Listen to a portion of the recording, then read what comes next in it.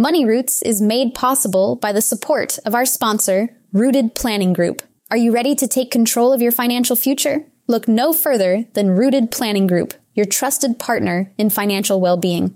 At www.rootedpg.com, you'll discover a wealth of resources and expertise to help you thrive financially. Rooted Planning Group specializes in personalized financial planning, investment management, and retirement strategies. They understand that every financial journey is unique, and they're here to guide you every step of the way. With a team of experienced advisors, Rooted Planning Group is committed to helping you cultivate a secure and prosperous future. Visit www.rootedpg.com today to learn more about how Rooted Planning Group can help you grow your money roots. Every week, it's my goal to share financial information that helps you in both your life and Financial Vineyard. We hope it takes you from your roots to the journey of your vines and the influences in the air that have helped craft your delicious life. Like wine, life and finances have different palates that should be celebrated and not judged. Hello, podcast listeners. Amy Irvine here, CEO and founder of Rooted Planning Group. Welcome back to another estate planning edition of Wine and Dime. This time we're going to be talking about special needs trusts. So before we get into this episode, I just want to give the disclosure. I am not an attorney and cannot provide legal advice, so please don't construe this as such. I'd like to thank Encore Estates team for providing me with a great deal of guidance and educational language used in this podcast. And of course, I want to bring to your attention one of the wineries that we visited recently. I believe it's pronounced Kemeter. It's up in the Finger Lakes area of New York, as I've been featuring throughout the summer since I've gotten back from Florida. This is unique to me because we only tasted Rieslings. And if you've listened to my podcast in the past, you'll know that I'm not a huge Riesling fan. What was unique about them was that they kind of addressed the dryness and the notes of the wine based on music. So the winemaker has a background in music, a strong background in music. He's actually from Germany and has brought a lot of unique techniques to the area and is doing a lot of experimenting. I'm going to leave it at that so that you can do some exploring of your own. Go out to their website. We'll provide a link in the show notes and give it a shot. See if it's something that you like. Maybe visit their winery. You do have to make reservations. It's a very small, quaint tasting room, which we loved. And the view from the tasting room is absolutely beautiful. So we hope that you're able to go out to their website, explore their wine, explore their vineyard, explore their tasting center. So on to the special needs trust discussion that we want to have today. And before I go there, I also want to mention that this is the last of the episodes in the estate planning series. So this is actually episode 7. Episode 1 was estate planning's introduction. Episode 2, I dug into beneficiaries, wills, and probate.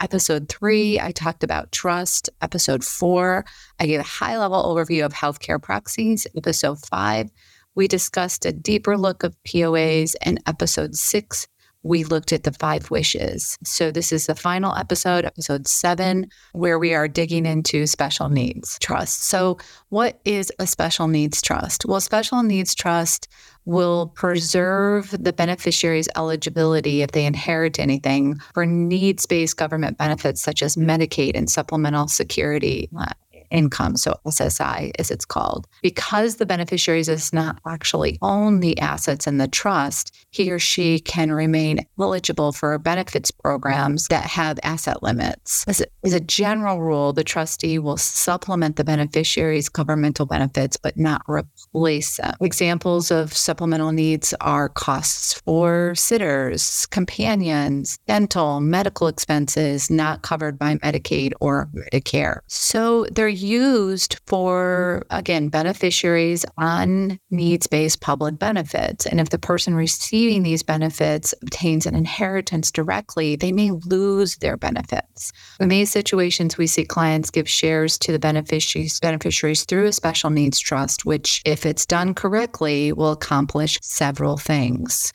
So one is they will maintain their benefits while also having inherited funds available to supplement those benefits. Notice we said supplement. And it does not provide direct access to an inheritance for the beneficiary, allowing the clients to maintain control of funds upon their death and after the supplemental needs beneficiary's death. So it's during and after the beneficiary's death. It also allows clients to appoint a trusted individual or a professional fiduciary to control the funds for the beneficiary's benefit. So if they're not capable of doing that, this gives them that benefit of having a professional manage things. And then upon the beneficiary's death, the assets within the special needs trust will not be subject to reimbursement from the state or federal agencies, since those assets never belong to the beneficiary. These assets will go back to the additional beneficiary of the clients that originally established the special needs trust. They will not go to the special needs trust beneficiary. So for clients that know they have a beneficiary with special needs, basically we're trying to help clients put this share that they want to belong in the special needs trust to their beneficiaries. And it might be a child that has a learning disability, or it might be a child maybe later in life develops a disability. So there's lots of different reasons why special needs trusts are developed, and we encourage you to talk to your attorney or legal counsel with regards to your beneficiaries as if they need a special needs trust. I know in one situation, we have a client who has established a special needs trust for their sibling because they don't want any benefits. They don't have children, so they don't want any of their benefits or remaining income or assets to go to their sibling, but they don't want to leave their sibling out, but their sibling isn't able to make these kinds of financial decisions, and they are on some public assistance that they would if they inherited things directly. One thing that is important to know is that the trustee may be able to convert any beneficiary shares to a special needs trust within their own trust documents. So you might have a trust document or a will that actually points that out. So just some things to, again, talk to your attorney about if you think that you would be somebody that would want or need a special needs trust. Now, we actually have a checklist that we're going to put in the show notes that says, what issues should I consider for my child with special needs? So things like cash flow that you would need, supplemental support that you might not, tax issues that you might want to consider, and other miscellaneous issues like, do you need to create or update a letter of intent regarding your wishes for a child? Does your estate plan need to be updated? Will your child need a guardian or conservator after reaching age 18? Will your child need an estate plan, including powers of attorney upon reaching the age of majority? Does your client need an advocate or an attorney now or after your death? And does your child need residential care now or after your death? The big question, do you need to build partnerships with your child's care network? That's a big one as well. So those are sort of some miscellaneous questions and concerns that we want to prompt you in the thought process with this checklist. But what a lot of people don't understand is when they have a child or sibling or whoever it is that has some special needs, you want to make sure that they're taken care of. So I know this is a short podcast and this is a very in-depth topic that we cannot provide enough general information on. We just wanted to get the juices flowing that if you have a family member that has special needs and you want to make sure they're taken care of upon your death, but you don't want them to inherit something directly because you don't want them to lose their benefits, then this checklist may be something that gets your juices flowing. We encourage you, again, to review your own documents, talk to your own legal counsel, and talk to us about some of the things that we could incorporate into your plan as well if you have a situation in your family that prompts this kind of discussion. We truly hope that you've enjoyed this episode, and we realize that it may not be an episode that directly affects you, but you may know somebody that it directly affects. So we do thank you for listening to the show. We hope you enjoyed that episode. We hope you share it with somebody that you think might find this episode interesting, and just with friends and family in general. And if you get a chance, we'd love it if you hop on over to iTunes and rate us, because the more people that find us, or the more that you rate us, the more people can find us. And a shout out to TJ Mann at Mann Media.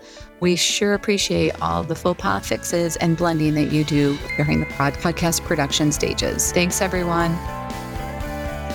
And that will about do it for today's episode of Wine and Dime. You can contact Amy through the website, www.rootedpg.com, or amy@rootedpg.com. You can also follow us on Facebook and Instagram at RootedPG for the latest news. And if you have any questions, comments, or topics you would like to hear about, feel free to let us know. And don't forget to rate and subscribe the show wherever you get your podcasts. And again, thank you for listening, and be sure to tune in next time.